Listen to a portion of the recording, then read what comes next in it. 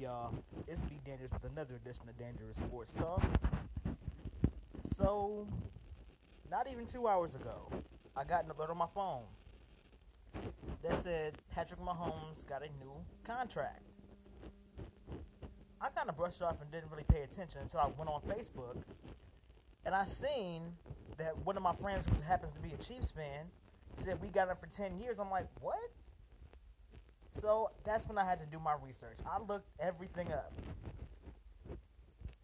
And this fat ass contract, they gave him 10 years and it's worth over 450 million American. All that says to me,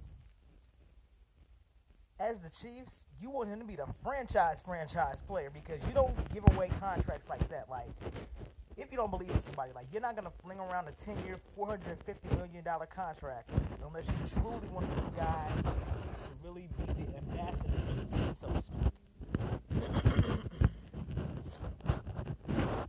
Because this guy, Mahomes is special. Like, I knew that before the Super Bowl year. Like, I watched him play.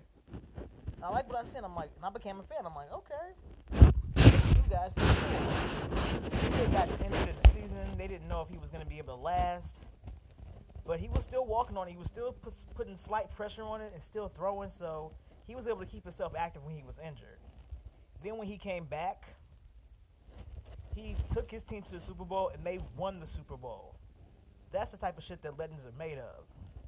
Like Mahomes, he did the absolute step of the century over the Madden curse because we all know what the Madden curse is. If you're on the cover of a brand new Madden video game, your career is somewhat going to be doomed. And the most classic example of that is the collapse of Antonio Brown. That's classic Madden curse shit right there. And I pray that he wasn't going to be one of those. Him and Lamar Jackson somewhat evaded the Super Bowl curse. Super Bowl, I'm tripping. The Madden curse, which I'm grateful for. Because you don't like to see any players get injured, especially when they're one of your favorite players. So, this contract, they are really going to be trusting him with the keys, like the very keys to the franchise. Because the Chiefs in the past, they've had their guys on the team that they've loved and have become legends over there, like Derek Thomas. Like, nobody could do it like DT could. And this fucked up the way his career ended because of that accident. But Derek Thompson was Chiefs through and through. Even when Neil Smith was there. Like, that was his boy. Like, they were best friends, but I'm getting off the topic. Damn. Anyway. They wanted to trust a guy like they trusted Derek Thompson to do. And then this new era, they wanted to be a franchise quarterback. Like, they pretty much are giving you, like, the leeway to say, okay, this is what I want. I want to be a Chief for the rest of my career, if it happens to be that way. Because the contract goes until 2031. And that number right there just blew me the hell up. Like, we are really getting up there in these years and shit, but, yeah, I think he does deserve it. Because anybody that can do what he's done at a high level consistently deserves that Super Bowl ring.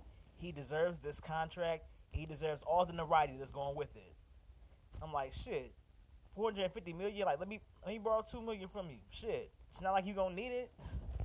You know, like, this is absolutely crazy. But I'm happy for him overall. And I'm gonna try to get more episodes out consistently. Like things happening in sports is kind of rare these days, for real.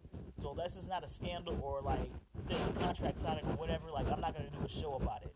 But if it's interesting enough for me to get some listeners, I will keep talking about it. That's why I'm gonna leave this one, and you guys have a good day.